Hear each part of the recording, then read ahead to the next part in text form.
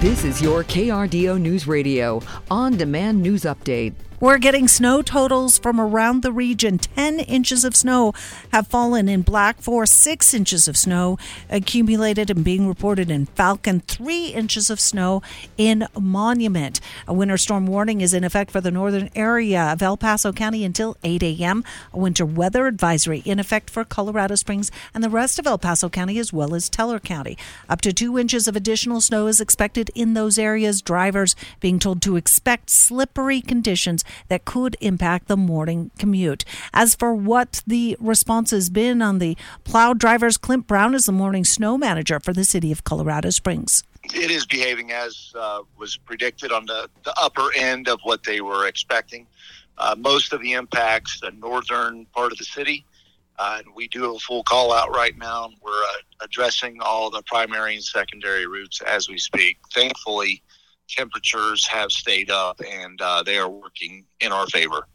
Brown says the city is working on a full call out this morning. Of course, the road conditions mean some police departments, including the Springs and Fountain, are on accident alert. That means if you get in a car crash, don't call police unless it's serious and someone was hurt or killed or there's a suspicion of driving under the influence. Instead, just file a police report online.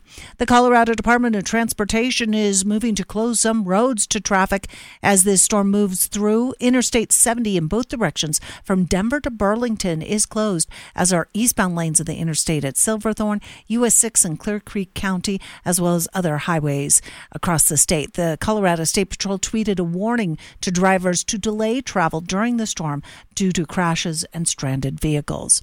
Southwest Airlines cancellations continuing to cause problems at airports nationwide and at the Colorado Springs Airport. Almost 70% of Southwest flights have been canceled yesterday. 65% of flights scheduled for today already canceled as well.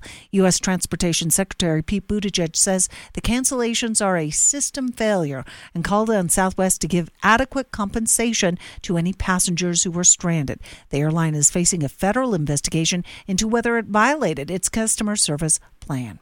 Other major carriers are applying price caps to limit the financial burden on stranded flyers. Meanwhile, Paul Hudson, who's president of FlyersRights.org, shares his number one right customers should be aware of when flying. To have a right to get a refund of any ticket where the airline cancels it, regardless of their reason, and regardless of whether the ticket says it's non-refundable or not. More than 2,800 U.S. flights have already been delayed or canceled today. That's according to the flight status website, FlightAware.com. Officials at the Colorado State Archives are racing to save thousands of documents that were damaged when pipes burst during last week's Arctic blast. Colorado State Archives spokesperson Doug Platt explains how the archivers are working to keep the documents from suffering further water damage. Open them up, air them out, and actually one of the processes that we're going to be doing is taking the documents and freezing them, deep freezing them. That stops that water from soaking in and wicking to 20 or 30 pages. Pipes flooded 3 basement levels and the ground floor of the archives in the building off East 13th Avenue in Denver when the temperatures dropped to below 20. Staff members have been working through the holidays and into this week to save what they can. Colorado law requires archivists to maintain the original paper copies of some legal documents. The state is working on digitizing some records, but it's a long and tedious process.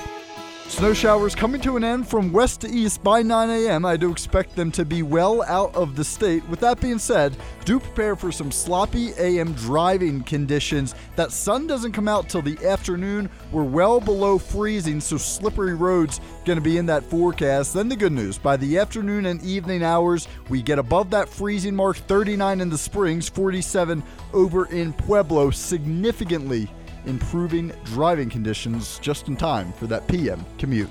From the Storm Tracker 13 Weather Center, I'm meteorologist Joe Rook.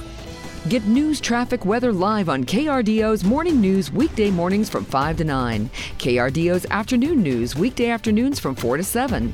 On KRDO News Radio or anytime at KRDO.com.